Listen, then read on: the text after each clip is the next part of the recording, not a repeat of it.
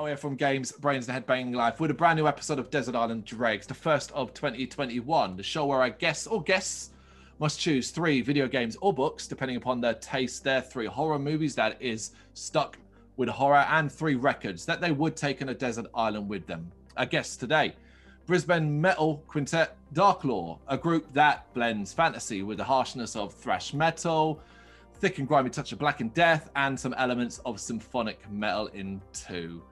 There's a hell of a lot going on with Darklore, and as of the time of recording, we're a matter of days away from the release of the brand new album, The Evil of Man, out on January 29th, 2021. Gents, thanks for taking the time to speak with me. First things first, we'll start with you, Raven Dark. How's your year been so far?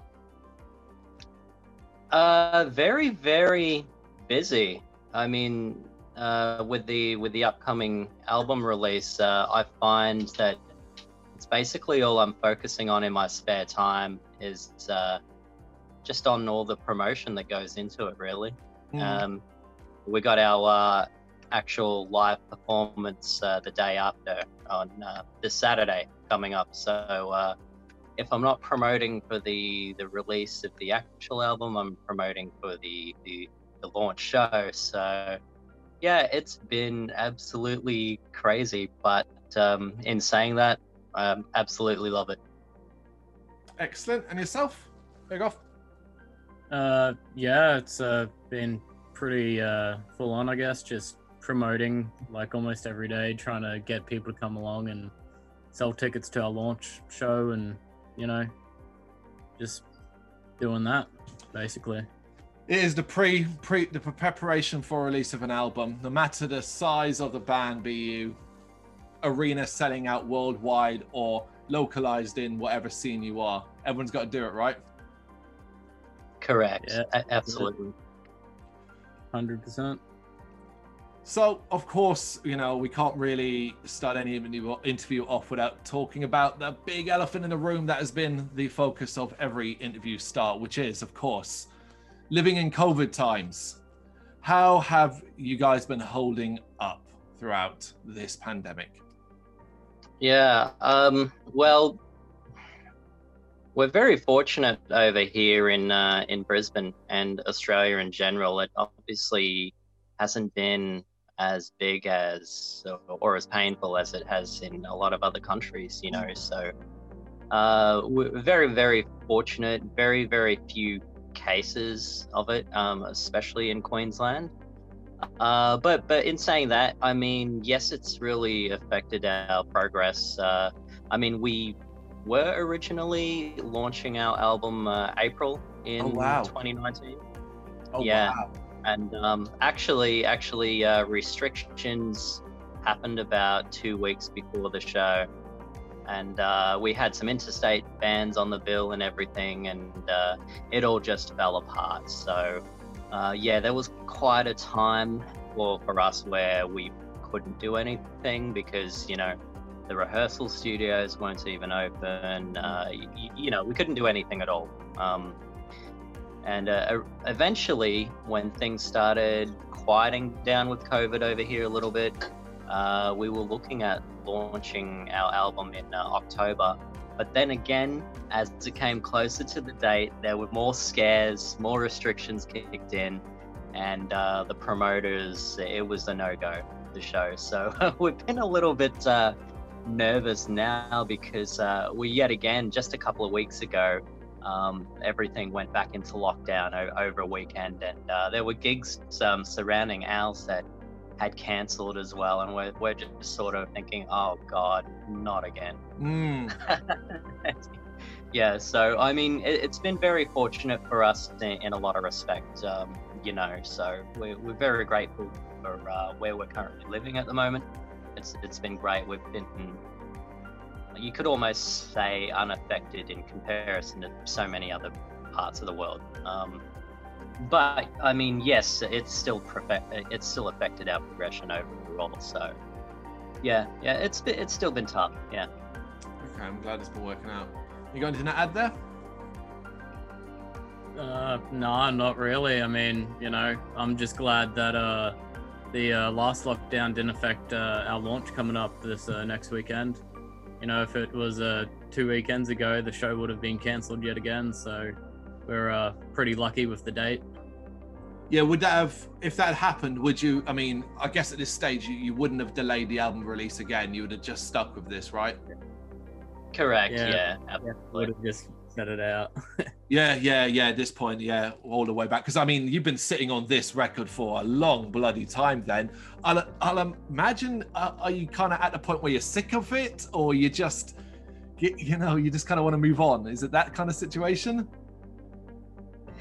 A little bit. I mean, you know, all the songs on this album we've been playing for quite a long time now, and we've sort of had the agreement that we're not releasing any more material until the launch is done. And some of the new songs that we've been working on are absolutely killers. You know, like that's all I've been waiting for, is like that moment to start releasing new material, and we haven't been because we've agreed to launch our album first. So.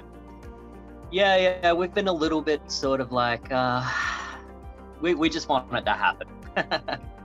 Completely fair. So, I mean, let's dive a little bit into the background then, just for people who may not be aware of you and so on, and the wider world, particularly here in the UK, where, you know, the Aussie scene doesn't really reach us as much as it should, beyond the obvious gigantic names that have existed forever. Who wants to go in a little bit of detail about the background of Darklore? Because you're not a new band, you're not strangers to and stuff, music and stuff like that. Yeah, we've been around in the local scene for quite some time. I originally started forming Darklore in 2013, so quite a while ago. My thought process at that time, I had been away from the live scene for quite a while. Yeah. And, you know, going out, seeing a lot of bands, I sort of started missing it, you know, and I thought, well, maybe I'll just start another band. So I got Hargoth here, who was actually my brother by blood. And I said, okay, I'm starting a new band. If you want to join me for the glory, let's do it now. And he said yes, and then after that I periodically started getting, you know, a full lineup together. That was Nerevar on drums. He joined in November 2013, and then Morgath on keyboards joined in January 2014. And that was our full lineup for the longest time. We had a few years of solid gigs. And then we eventually agreed that let's get a second guitarist to really sort of thicken our sound for live performances, and then maybe we can sort of utilize the guitars a little bit more. So we ended up having Luna join literally like a month after we started recording our album. So she missed out on the recording process of The Evil Man, but her first performance was in 2019 with us opening for Trollfest, which is a great band from Norway. So I mean that was awesome, you know, like for a first performance, that's cool, playing for an international band. Yeah. Yeah, it's been a crazy journey.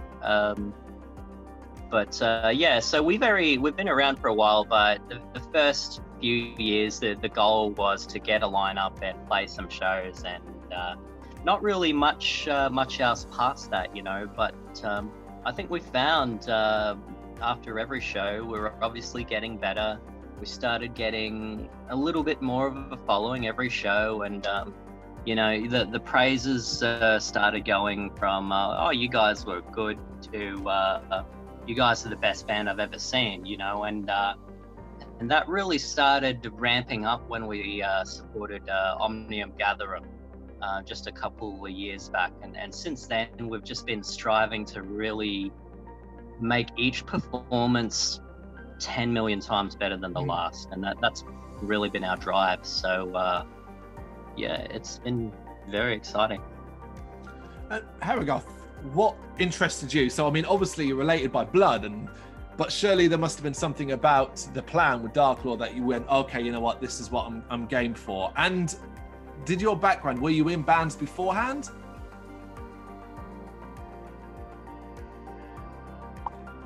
Oh.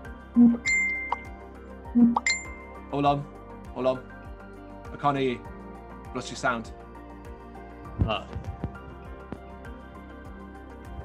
Hang on. Can you hear me better now? Yep, there you go. Yep. All right. Sweet. Sorry about All right. that. Yeah, I wasn't in a band at prior, because I was, when me and Brennan started Darklore, I was 17. So, you know, kind of fresh out of high school kind of shit. You know, I've been a metalhead since forever. You know, my taste of music's been passed down from Brendan. He's, you know, 9 years older than me, so he's been through it all and listened to it all and just, you know, passed it down. So, you know, when he's just like, oh yeah, you want to fucking start a band with me and shit, you know, I'm like, oh, fuck yeah, man, that sounds pretty cool. Let's do it. So yeah, we kind of, you know, I had my bass, you know, one of those shitty beginner basses that have terrible pickups and everything. So started with that and started learning then. And, you know, I played a bit in high school and stuff like that, just for music class and everything like that. Yeah, just, yeah, fucking kept going at it and, you know, got a taste for it. It's great. I love it. Oh, brilliant. That's awesome. All right, guys, we'll get into a bit more about the album in a bit, but first, nominations then. So, 2 of you. So, the normal working way of 3 doesn't quite work. Do you want to do 1 each, or does one person want to take 1 specific category? I reckon let's just do 1 each. I think that would be fine. Okay, what about, as you had the choice, video games or books, or one of each? What's your preference there? Video games for me. How about you, Hargoth? Yeah, video games, man. I've got, you know, my neck beard growing. I'm ready for the game. Very good then. Right, give us 1 then. Who's going to go first? Give your nomination. All right, I'll start. I'll choose the game that I've probably put more hours in than anything else, which would be World of Warcraft. Oh my god, it's a regular on this show. It is a regular. Yep. I mean, it seems to pop up all the time, I guess, because it's a guaranteed time sink. If you're going to be in a desert island, you can pretty much spend all the time you want in World of Warcraft. But does your interest in that go back to the very start of when it first appeared back in the day? Absolutely. Like, I started playing, when the level cap was 60 and it was actually a challenge. Yeah, that's when I started. And I mean, I just grew into the lore, you know. Really, I think the pinnacle of it for me was the Wrath of the Lich King expansion, when it's all about Arthas and Frostmourne going north to, you know, the frozen wastelands, that sort of thing. That was really, and the Death Knights, of course, that was my favorite class. So yeah, that was all. That'll definitely be the pinnacle of my RPG or MMO experiences for sure. You still playing nowadays? I haven't touched the new expansion. I did play a little bit of Battle of Azeroth. I'm a PvPer, so I don't really tend to touch the dungeon side of things or the raid side of things too much, just because I felt like, well, guilds these days, they're not the same as they used to be. You know, they're just you know, most of them just randomly add people, you know, like there's no feeling to guilds anymore. It's all sort of, you're a number, if you know what I mean. You're a robot. No one really cares. It's a lot different to the guilds that I used to be a part of back in, Wrath of the Lich King, Cataclysm, that sort of era. So I've always been a bit more of a loner, you know. I like going in PvPing, just doing some 2v2 arena and seeing if I can wipe the enemy team out on my own accord, or if I don't, you know, like that was my thrill for the most part. So yeah. Cool. Good choice. There we go. What about you then? Well, I guess probably if I had to pick a game, probably Hearthstone. Like I've been playing that since it's beta. Okay. And yeah, like I fucking love it. You know, I've always been a Warcraft nerd. You know, World of Warcraft poster back up on the wall there. Yeah, cool. Yeah. But yeah, I remember, you know, been playing Warcraft since Warcraft 2 on PlayStation 1. Oh wow. I remember. Yeah. Oh man, that's my era as well. The Dark Saga and Beyond the Portal and stuff. Yeah, I remember playing that. That was pretty fun. And then Warcraft 3 was fucking amazing. Love the absolute shit out of that. But yeah, played World of Warcraft and everything, but Hearthstone's probably where it's at for me. Just, you know, chill card game, can, you know, just fucking waste your time on that, you know, no seriousness required. I used to be, like ages ago, I used to be like top 1% of players. Wow. But it's been a long time since that has happened. This was like back when I think I maybe had like one expansion, like the Naxxramas expansion, if you're familiar with Hearthstone at all. And I got right up there in the rankings and all that shit, you know, but in those days there wasn't really much net decking or anything, so everyone kind of had to make their own deck, you know, from their own mind and everything, and not just make whatever is the best meta at the time and stuff. So it was easier back then, you know, and there's a lot of cards now, and back then I knew every single card and deck off, you know, the top of my head, you know, but these days it's quite a bit different, and I'm not as good as I used to be, unfortunately. Yeah, the game moves on, but you don't. That's it. All right, Jen, so when did you first start working on The Evil of Man? And that journey up until when you first were planning to release it, what was it kind of like? It was definitely a lot more simpler back in the day. Yeah. You know, I primarily do most of the writing, I suppose, and what I mean by that is I form a sequence of riffs that I feel works well together, and then I build upon those riffs until I've got a good quality structure that I feel is unique and what I consider to be, you know, Darklore material, I suppose.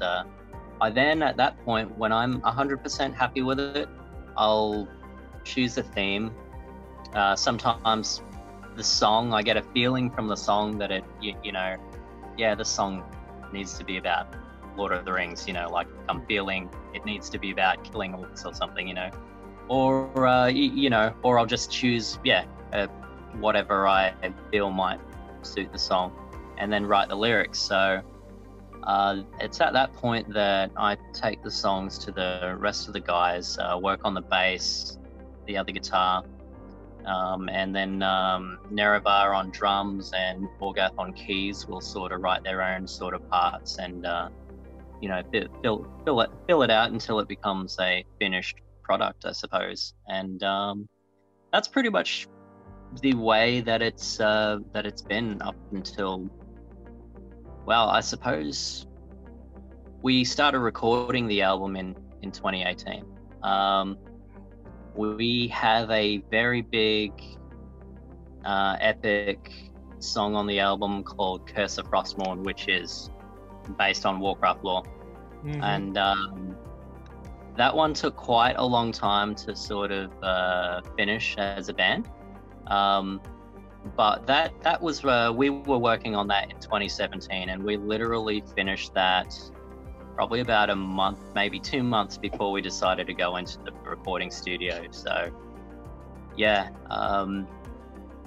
2018 we recorded the album. It wasn't really, I can't actually remember when it was ready for release. We did have a few setbacks, like you know, financially we had to make sure that we had the resources there to sort of, you know, come up and follow it through.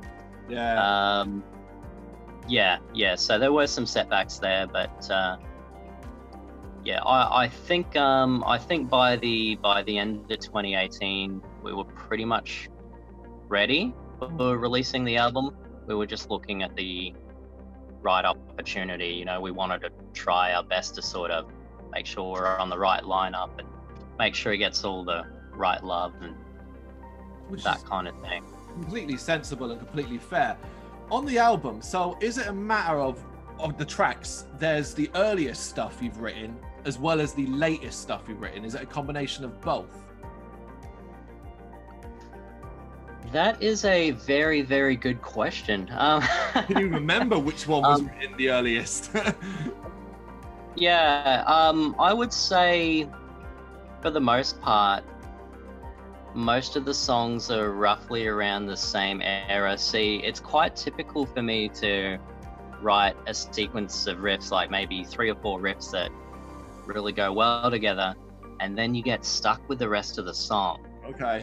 And then it lingers for years, and then finally, magically, you find that one riff that just sort of brings it all together.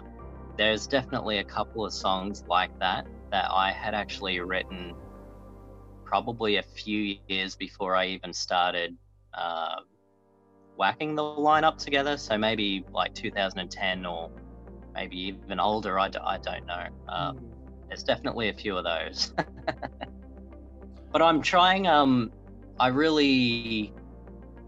I think in terms of my own sort of writing, it is pretty well uniformed for the most part. I don't think listeners would really be able to tell that there's a big difference between something new that I've written, something very old. You know, like I'm very heavily inspired with Iron Maiden and also obviously a lot of different sort of melodic black metal, that sort of thing. So yeah, I even if I started, you know, I think if I wrote a song 5 years from now and whacked it on this album, people probably wouldn't be able to pick it apart.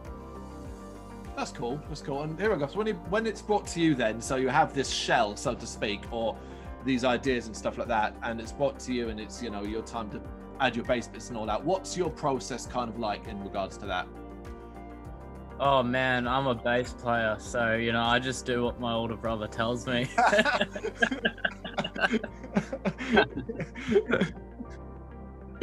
Oh, that's good. That's very funny.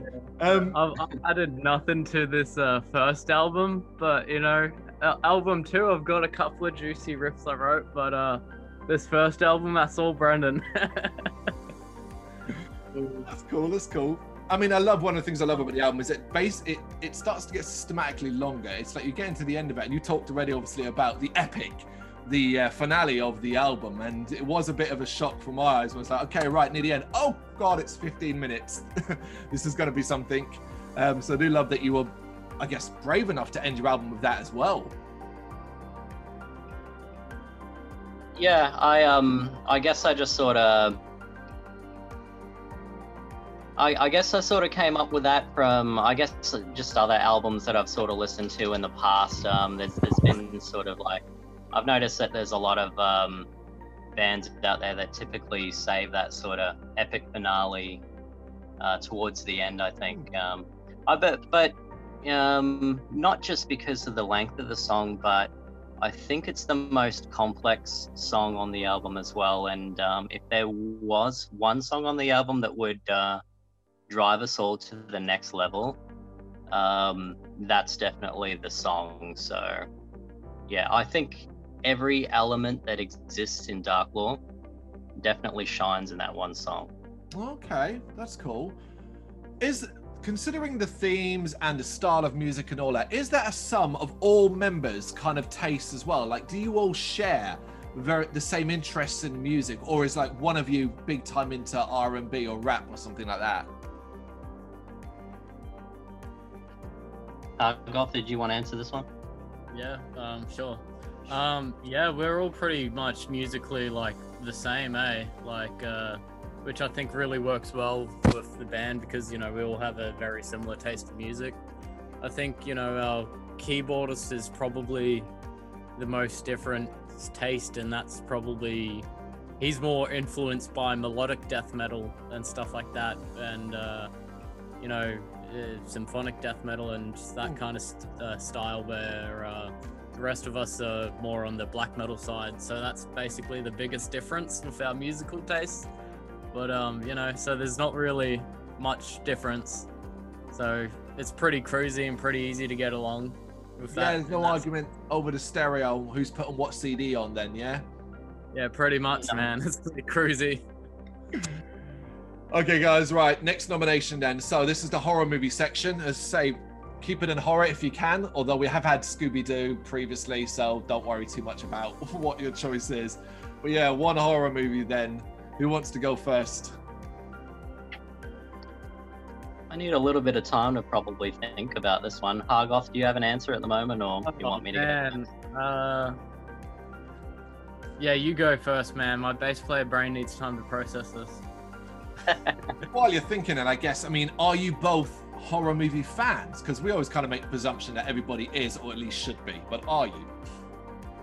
Yeah, definitely. I like something that terrifies the crap out of me, really. I go for more of the sort of the ghost movies, or anything with like aliens. I'm obsessed with aliens, so you know, any kind of like alien abduction sort of movies or anything. Yeah, that's right up my alley, you know. Banging. So I gotta ask then, what was the last movie that you can remember that you generally felt a bit creeped out or scared by? I don't know if I would have been scared of it per se, but one that I felt really was well done. Jeez, I can't remember the name of it. Maybe you can help me out here.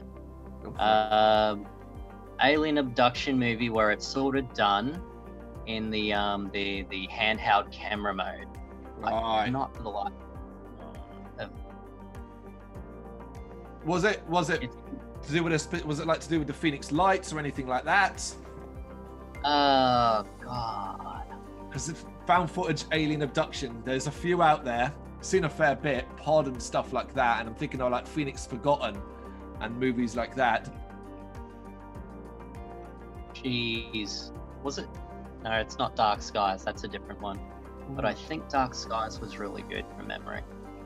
And there's another one, found footage alien horror one. I think it's literally just called Abduction. Just called Abduction. That might be the one. Yeah. Okay. I'm pretty sure it was just a very generic sort of movie title like that. Yeah, I'm pretty sure. Like, the guy, that's probably the last one. Yeah, that I've watched that I thought was really, I thought was done really well. Yeah. Okay, cool. Here we go. What about your taste? Where does your taste lie? Yeah, I don't mind horror movies, but a lot of them, you know, I just can't vibe with. Like, for me, there's got to be good acting and good effects and stuff, and I think with a lot of horror movies, they're made on the cheaper side of things, and, you know, I don't really get scared by movies. You know, I haven't really felt scared or get, you know, any kind of rush from watching them since, you know, I've been a child. You know, so they kind of lost that effect in me. So a lot of them, to me, just kind of seems like boring, you know, poorly done gore. So I don't know, like, last movie, I don't know, I think like 28 Days Later, that was all right, you know. Just all right. It's brilliant. Yeah, it's all right. You know, I think as far as horror movies goes, that's one of probably the better ones. I watched that recently with the missus. That was great. Yeah, it's a great snapshot of London and the UK. Even more so now that obviously we're pandemic stricken over here as well. It really, really fits the vibe. Yeah, definitely. So, yeah, that I don't know. What else have I watched recently? Shit, I can't even remember, man. Still need one movie then, guys. Give me one movie that you're going to bring to this island. All right. A movie. Okay. On the zombie topic, then, I really thought that the Wreck or REC Yeah. series were really, really good. Hmm. So, I mean, I'd be keen to watch that again right now. So, let's pick that. Obviously, you're talking about the original Spanish version. Have you seen the remake, the American remake that was called Quarantine, the shot-for-shot remake? Yeah, and I think they did that really, really well. Overall, maybe it's a sense because I watched the original first, the Spanish version first. I thought that was probably, if I had to pick between the two, that would be where I would go. Oh yeah, I mean, 100% agree. I love the movies. I love the sequels. In fact, like Wreck, the original Wreck has like one of my all-time favorite scares in it, like frightening moments. So completely, and I'm a zombie nut, so I completely understand why that one. Iragoth, what about you? Have you got a movie now? If it can be any movie, have to go with the Lord of the Rings trilogy. Nerd. Horror movies. Yeah, I don't know about that one, man. Like, so I just can't really think of horror movies that have really just stood out to me, since, I've been a child or been, a lot younger. Like, I watched Quarantine not too long ago for my missus as well, eh? That's all right. But what about the classics? What about the classics that exist? The ones that the Halloweens, the Nightmare on Elm Streets, the Friday the 13th. Is any of that appealing? I'm not really a fan of slasher movies, eh? They're just predictable kind of thing. It's just, I don't know. I can't get invested in the story, and then I find a lot of the way people die in those movies just funny. It's just the acting's so fucking terrible. You just have to laugh at it. You're a tough nut to crack here. I'm going to break it down. What about what are the torture porn styles? Saw, Hostel, that kind of thing? That's the same with me. It's just kind of like senseless gore. It's like, oh, the storyline is, bad person got me in a room. Now there's lots of blood. That's the movie. That's basically it. And it just doesn't vibe with me. There's no story I can get invested in. Most of the characters, they just don't portray themselves well. So, even if you watch the whole movie and then the character dies, you feel nothing because, you can't get emotionally invested in the character because they're just done bad. I don't know. They're just not my style. Man, a harsh critic. You know what, though? I was thinking as you're talking, we're going like, let's move on from this. So let's just say, you know what? Lord of the Rings, let's say the Fellowship of the Ring, it has some violence. It has some people getting killed. That's horror-based. Let's roll with that. You can have the Fellowship of the Ring. Yeah. Talking like It's got Smeagol. Smeagol's scary. There you go. Yeah, two towers, twin. The two towers. Yeah, that will roll. In Rivendell, when Bilbo used to pull that like face in the Fellowship, that used to scare the shit out of me because I was 6 years old when that first came out. And my older brother Brennan, he'd be a prick and pause it on that scene. So you'll remember, Brennan. That's why I hit you in the nuts. So, I mean, obviously, we've already touched upon it. Then the album is steeped in fantasy. Some obviously more obvious than others. You obviously have themes relating to Lord of the Rings. We have Game of Thrones, their stuff, World of Warcraft. Where does the interest in these subjects actually come from? Is it something you've both kind of just grown up loving?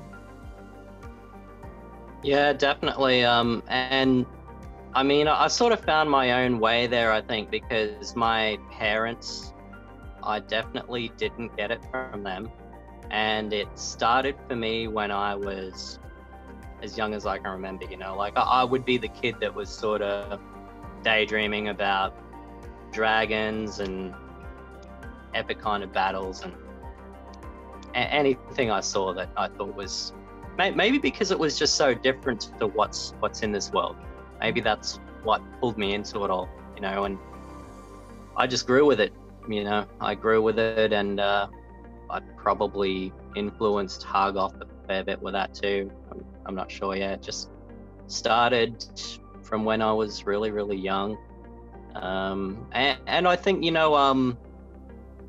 I think probably part of it too was definitely Iron Maiden. I remember when I was very, very young, maybe 4 years old, I would go visit over to my uncle's house, and he never had it playing, but his house was decked out with Iron Maiden posters, you know. And it wasn't scary to me. It was intriguing. It was mysterious. It was mystical.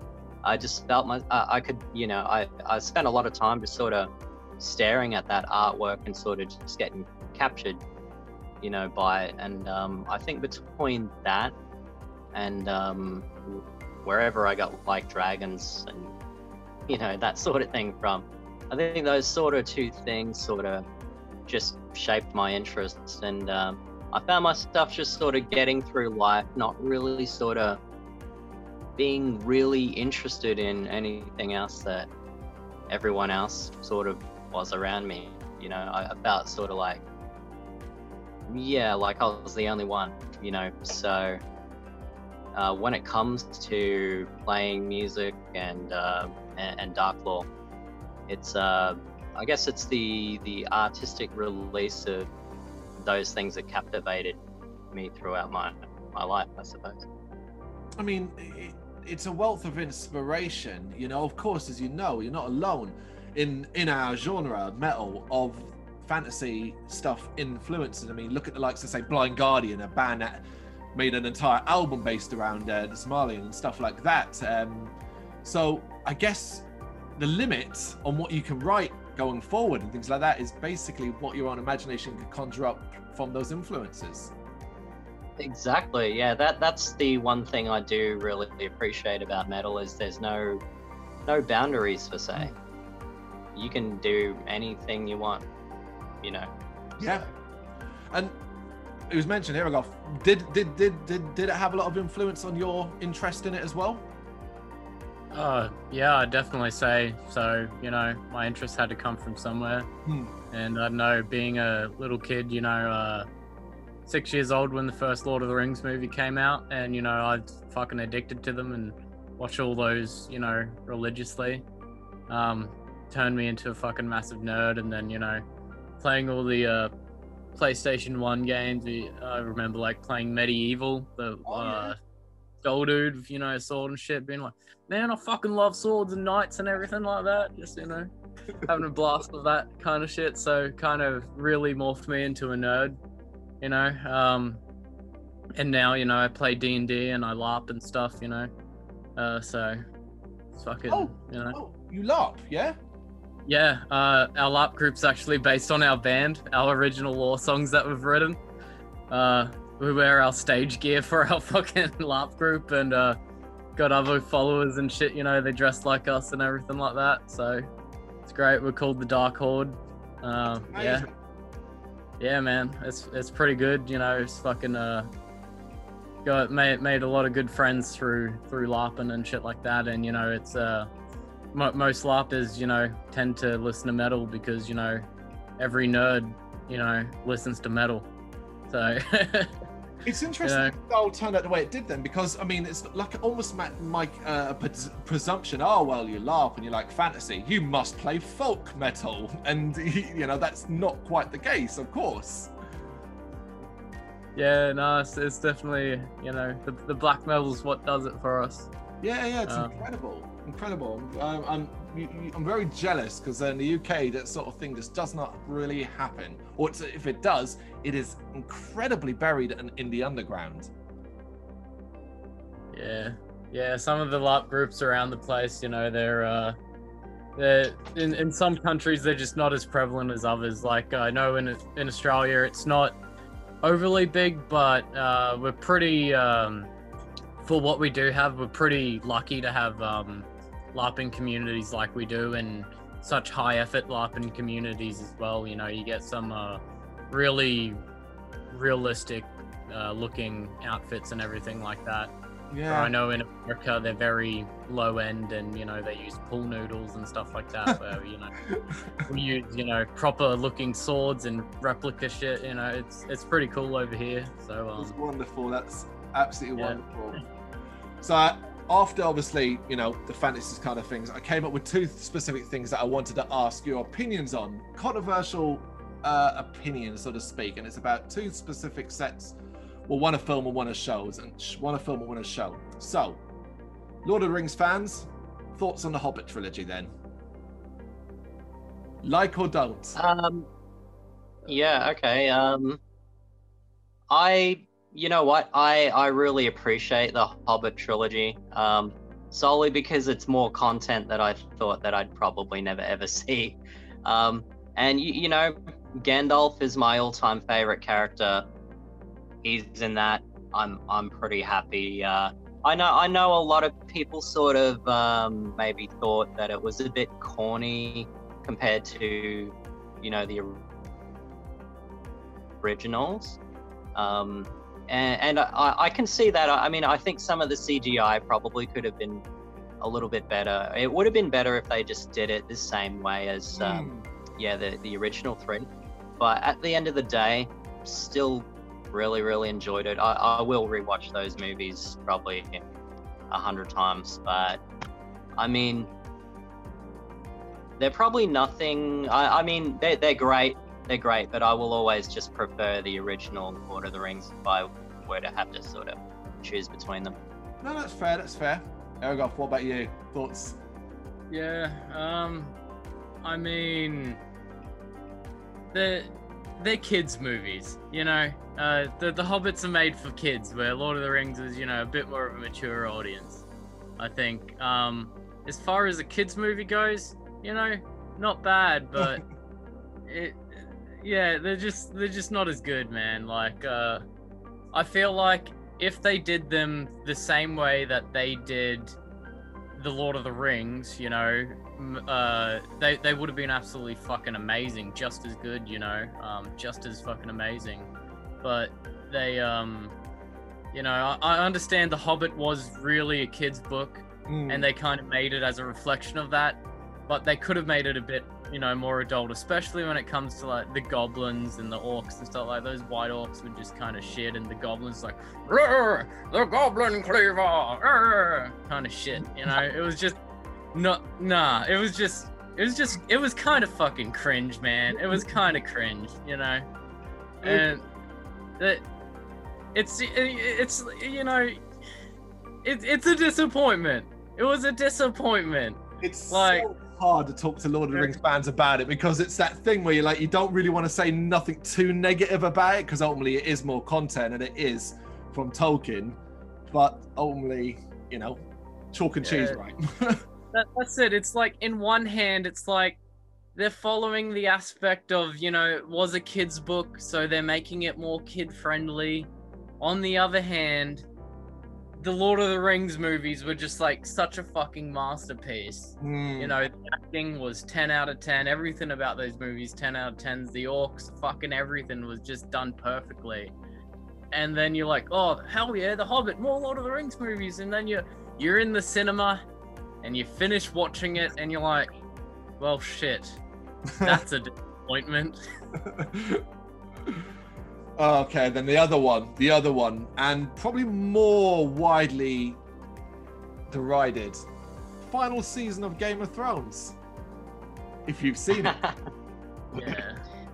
Okay, I'll start with this one then. Yes, so David and Dan, the half-done Harrys. You know what, I appreciate them for doing what they did, because I would say definitely the first 3 seasons of Game of Thrones is definitely the best television anyone would ever watch in their whole life. And the next couple were great over as well. When they sort of got off of script, when they surpassed George in his writing, and they probably had to do a little bit more of the creative sort of work, is probably when they got a little bit lazy with it. And the quality, the overall quality of the show, when they started chopping those seasons down, was just going down and down and down. And I mean, I think it definitely deserves a remake, and not just the final season, but probably the last 2 seasons definitely need a remake.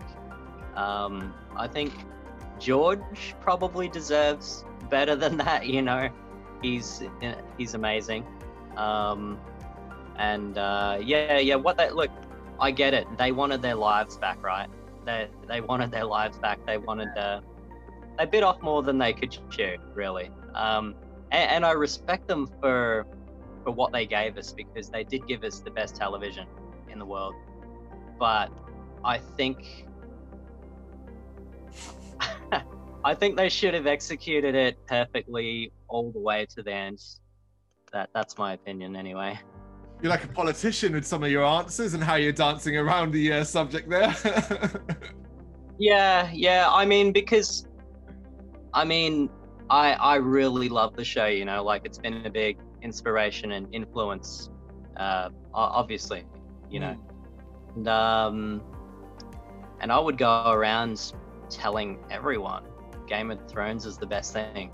You know, like, I was saying that to people year after year. You know, so it is very much a kick in the nuts, the last season. And of course, go on, and what's your thoughts on Aragorn? Well, probably pretty similar to Brennan's. Like, you know, I read the first 5 books. I was pretty happy with, you know, those first few seasons. You know, like, obviously there's some changes they have to make to transfer it to TV show, and you know that everything kind of turned out fine for those first few seasons. I was really fucking happy with them, and you know, the next couple of seasons it was all right. You know, can't complain about them. They're all right. And then yeah, those seasons where they just kind of cut them short, and I guess surpassed George's writing. They kind of just fucked it. Like, straight up, they just fucked it. Like, I'm not happy with the last season. There was just so many fucking dodgy episodes, so much shit that was just rushed. Like, they could have done better. And they had all the money to do better, you know? Oh, yeah. Highest paid show in the world or whatever, you know? They definitely could have done something better. But, they just kind of rushed it, and you know, just I guess wanted to get on with like what Brennan said, with the rest of their lives or whatever. But you know, there's just the last season especially. Like, I'm not upset about the ending. Like, I understand the ending, I get it, and that's probably how it's going to turn out in George's books. But there's things like that episode that they did. Nearly fucking like, where it's very dark or whatever. The Night King one, the episode. The Night King one. Yeah, like, you couldn't see fucking shit, you know. And it's just like, I understand the reasoning of them making it dark, but man, like, just turn the brightness up a little bit. You know, I want to be able to see something. You know, if you're watching it during the day and some glare comes through the fucking window, you can't see shit. You have to wait till nighttime to actually be able to make anything out. It's like, why would you do that? Why would you fuck us like this, man? You know, they just kind of fucked us. They fucked the fans. And then, you know, like, going on in the season and the battle where you're like, oh shit, here we go. Night King and Jon Snow finally gonna fucking fight. And then he gets cucked out of the fight, man. And we've been like waiting since season 1 for this shit to happen. You know, you know what's coming. You're just like, they're building the shit up for it, and then they're just like, Lamau, no. And it's like, all right, I see what you guys are doing. You're just kind of telling the whole audience and every single fan of the show to get fucked. But you know, that's how it goes, I guess. Don't sugarcoat it, man. Oh man, fucking trolled me, eh? Like, you sparked the anger again. You sparked it up, man. Well, and then, we might get it repaired if George ever writes or finishes the books, you know, eventually. Hopefully, I can read the books and be happy. I'm sure the books will be good. Yeah, sure. The last season, like, it was just bad. The last episode, you know, spoiler alert, I guess, you know, Brand coming, being on the Iron Throne and stuff like that. I was pretty happy with that outcome. It makes sense, you know. Jon Snow getting, sent back to the North, yeah, chill, all right. It kind of didn't really make sense because the dudes that, got angry at him for doing the whole shit and the reason he got exiled ended up leaving Westeros anyway, but, whatever. That's chill, that's cool. The way Daenerys kind of went batshit crazy, I could definitely see that whole thing happening, through the first seasons and everything, she's being praised, like the savior of everything, and, getting a big head from being praised by all these slaves and everything, and thinking she's top shit, and then coming to Westeros and being like, oh damn, no one really gives a shit, I suppose it would send someone mental. But it's chill. They just could have done a lot better with it, I feel like we could probably do a couple of hours on the entire Game of Thrones TV series / book. So let's try and move on. Records. So you've got to choose one. Somehow you have to choose one album or an EP from your taste to take. Good luck with this one. Who wants to take it first? Easily for me, Seventh Son of a Seventh Son by Iron Maiden. Wow. Okay. Is that the first Maiden album you ever heard? No.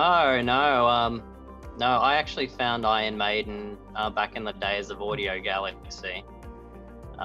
Just downloading sort of random songs from this and that, but I just listening to it's a concept album, so listening to the album start to finish, how every song really flows just into the next song very, very well. The harder thing for me would be to choose my favorite song from that album, because I think they're all 10 out of 10. And I don't say that very often about many albums at all. But that album in particular, yep, absolutely 10 out of 10. I can't really... The only other album that might come close would yet again be Somewhere in Time from Iron Maiden, their prior album. So, it's an easy one for me. Fascinating choice, because when people choose Maiden albums to say like the best or in this, Seventh Son of Seventh Son isn't the one that kind of comes up. Maybe Power Slave is one of the other ones that comes up more often than Seventh. Yeah, Power Slave is definitely up there, and I wouldn't disagree. It's a great album, and in so many ways, like I would almost rate every song on that album 5 out of 5 as well. Probably the only one that I wouldn't is maybe 2 Minutes to Midnight, and maybe that's just because I've heard it a million times. Maybe, but I think for me, what Seventh Son has is the the atmosphere, right? Because they use like synthesizers and sort of that sort of approach, and I felt like it gave it another sort of mystical layer. I just get sucked into the album so much more than any other Iron Maiden album, despite virtually every album that Bruce was on is incredible. Yeah. So you can't, at least in their classic era, you can't really pick. You don't really have a wrong pick. Like any of them are fantastic. But for me, yeah, Seventh Son of a Seventh Son, definitely the best. Fascinating. Erigoth, go on, what's your choice? Yeah, that's a hard one. Like, picking a favorite album, man. I don't know if I can even do that, eh? Like, shit, man. I don't think I could even do like a top 5. I know. I think some 10 out of 10 albums that come to mind. No particular order. Like Satanist from Behemoth. I think that album was fucking amazing. I love the shit out of that. Shit. Oh fuck. The first 4 albums by Sonata Arctica, I think they were fucking flawless. Wow. Definitely agree with that for the most part. A a lot of Iron Maiden albums. My favorite Maiden album would probably be Brave New World. Oh, he said, oh my God. Dude. That's Mine too. Mine too. It was the first Maiden album I heard because when I moved to this country, I'm not actually English, I'm Irish. And I moved over here about 12, 13. And I bought a few records first of a time. And it was like Marilyn Manson, Smells Like Children. And a single, which was Out of the Silent Planet off Brave New World. And from that, I got Brave New World. And that was my first taste of Maiden. So yeah, completely agree with that one. Great choice. Fucking amazing album, eh? Amazing Yeah. album. Yeah, that one. Shit, fucking Sons of Northern Darkness from Immortal, you know, that's a solid album. Love the fuck out of that. You know, growing up, one of my favorite albums was Enthroned Darkness Triumphant from Dimmu Borgir. Yeah. You know, back when I was younger, I used to, you know, that album fucking slapped, man. These days I've grown a bit more away from Dimmu, but you know, back in the day, that album has a, you know, special spot in my heart. And there's the Duskiner Embrace by Cradle of Filth, that album, same thing. Grew away from Cradle, but you know, they were the first band with harsh vocals I listened to. That has, you know, that has a special place in the heart. Oh, great. Fuck, there's so many good Too many albums, man. That like, I could just go on. It's just like, I think of a band and I'm like, fuck, man, I do love that album. You know, I try to like, if every song I listen to on the album, you know, and I don't skip anything, I think that's just, you know, fucking, you know, it's great. Yeah, I don't know, man. I can't pick a favorite, eh? There's a lot. There's just too many. That's cool. We got a little bit of insight into your tastes anyway, so we'll move on. So guys, come to the end now. And of course, you've already mentioned you have an album launch show directly after the release of the album. First off, massively jealous to even see that. We don't have live shows here anymore. No, that's it. England's screwed. So, plug it, basically. Where is it taking place? What's the plan? Are you looking forward to it?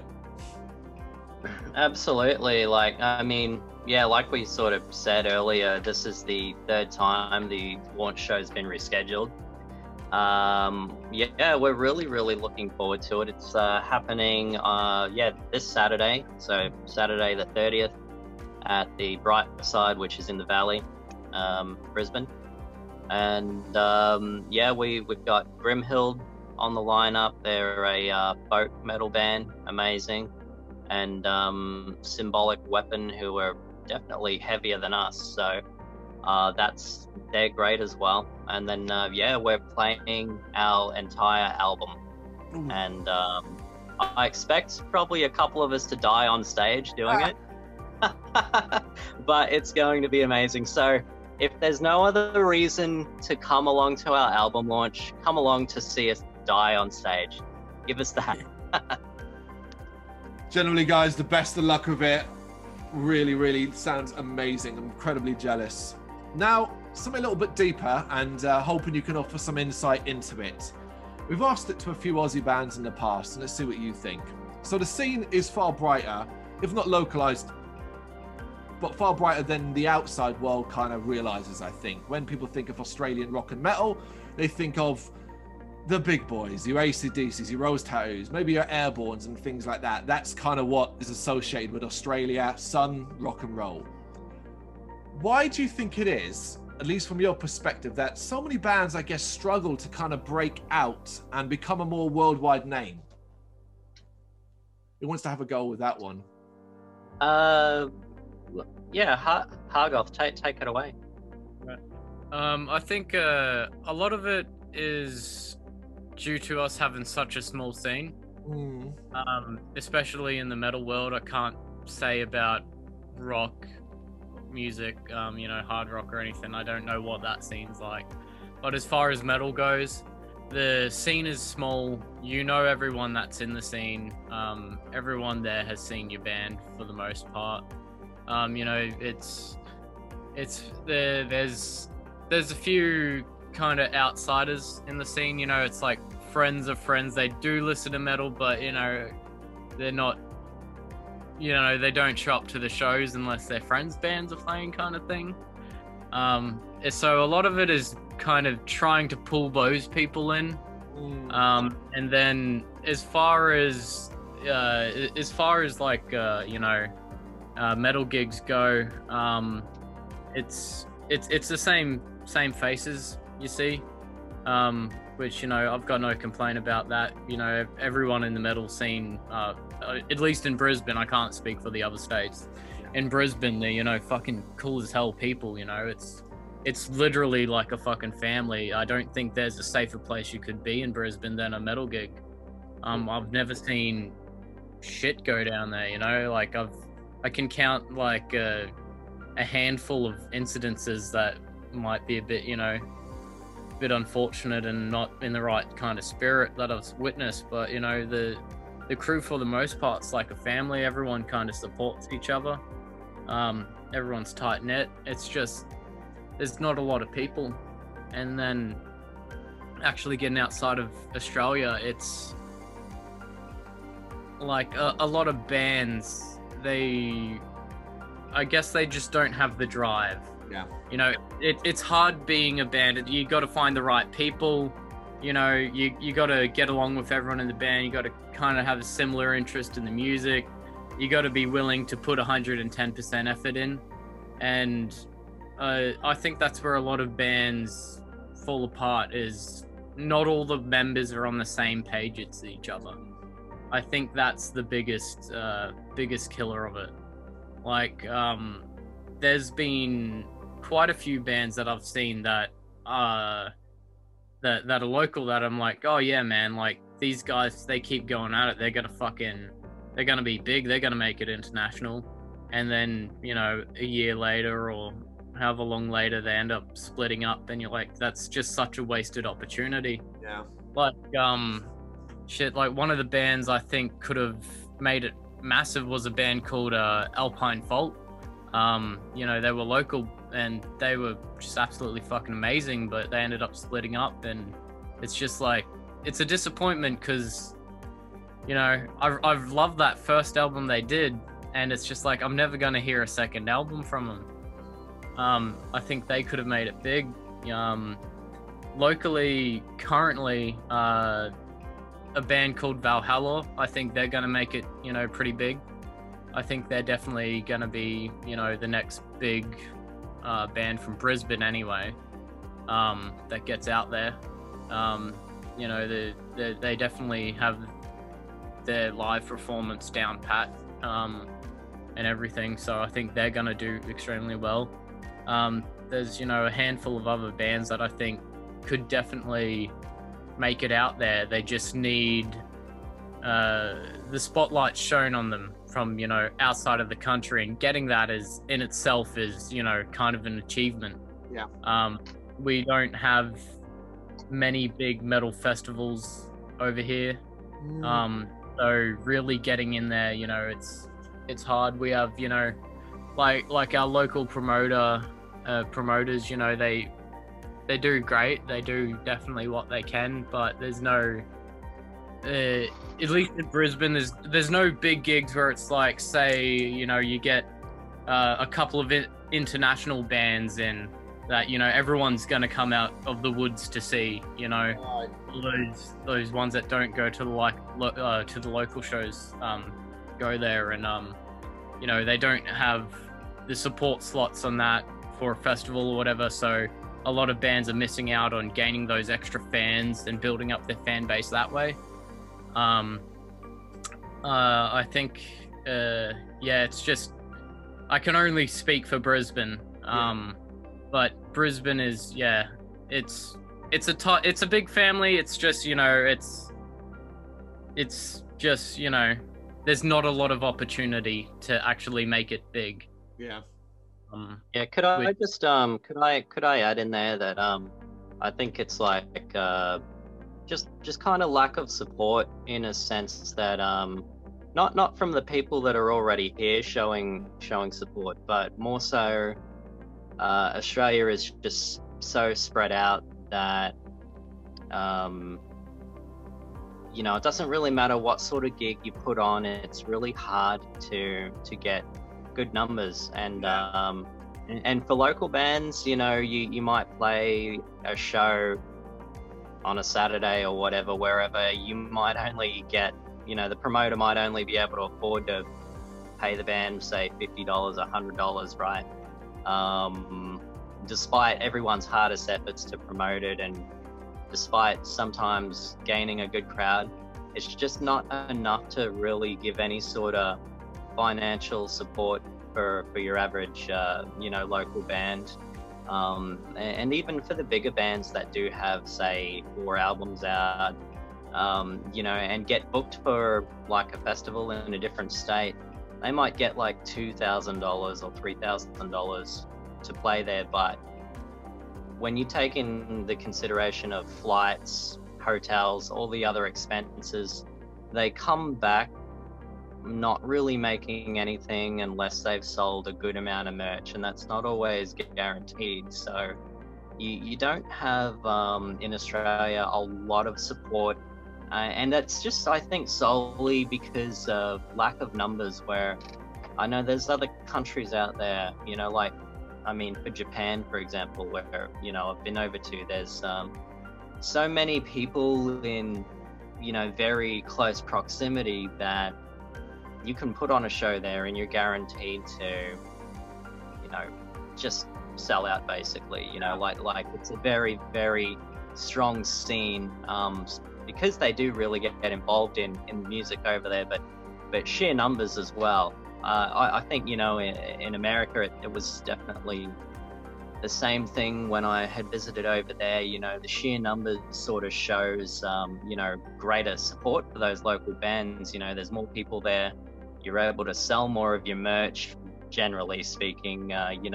You make more from the events, but in Australia, we're really, really spread out, and there's no support. So for a lot of people, your band has to be your recreational activity. It has to be a hobby, because you can't have it be your full-time career, because it's not going to pay the bills. And I think that's where a lot of it sort of falls apart too, because people can't afford to put in that drive, if you know what I mean. Yeah, you got to work a job, so you're going to kind of be focused on that as well, as much as your family and things like that. Sometimes you can't put as much effort in elsewhere. It's an interesting kind of difference, say somewhere like the UK, where the scene is quite lively and quite full, and the problem is that there's so many bands vying for such little space that the choice is too much and you fall by the wayside that way. It's like the opposite side of your problem. Right. Wow. Yeah. That's very interesting. So rest of 2021 then, what's a realistic goal that you'd like to reach by the end of this year for the band? Realistic goal, I'd like to have basically some new material out there for people. Okay. People have been supporting us for a very, very long time now. They've heard the same songs played live for quite a while.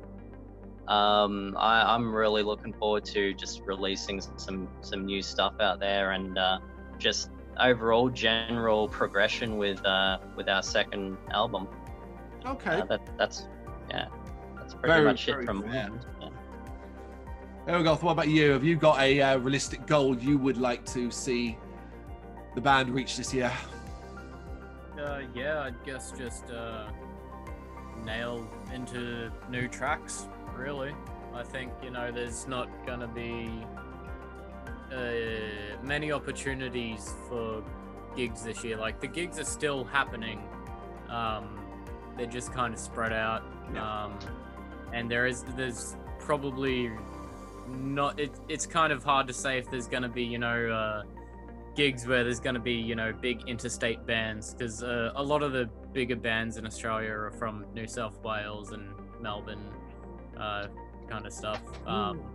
So I think a realistic goal would probably just be laying into new tracks. That way, whenever our next gig is, or whenever things go back into full swing, we have, a new set we can just divvy out to the fans, because our fans, man, they're loyal. Like, they're still loyal. Amazing. Guys, there's one more thing before you go. There's an extra nomination we do at the end that we don't tell you about beforehand. It is very much off the top of your head. And basically, you both get one choice each. And what you get to take is something you think you cannot live without. The only caveat is you cannot choose a person and you cannot choose a pet, because everyone does that. So don't do that. But one thing you think you can't live without that you would have to take with you. To the desert island, eh? Aye. Oh, yeah, tough. Very, very tough. And most musicians start reaching for their instruments. Yeah. I'm just thinking, probably my guitar, because I think, at least I definitely have a creative outlet and, a release. So I didn't want to say that because I thought that's probably the go-to answer for most people. But I mean, ultimately, what else would you choose? Yeah, definitely. Here we go. Are you going to choose your bass or you got something else? I would like to pick my Dark Magician Girl anime waifu pillow.